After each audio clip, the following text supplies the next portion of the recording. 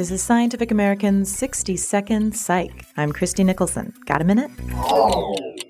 Sometimes predicting human behavior doesn't depend on understanding our psychology. Researchers at the annual meeting of the American Association for the Advancement of Science today presented a mathematical model that predicts the likelihood that a police force can conquer either a new drug market or end a rash of burglaries.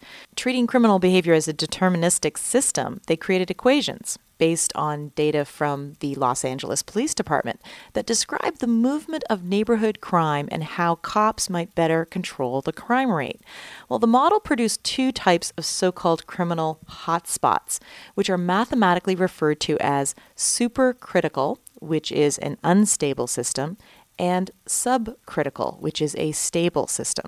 Now, a subcritical hotspot, which could be something like a large neighborhood drug market, can be effectively suppressed according to the model, because this sort of hotspot requires complex organization, and it's not easily reestablished even after police pressure is relaxed.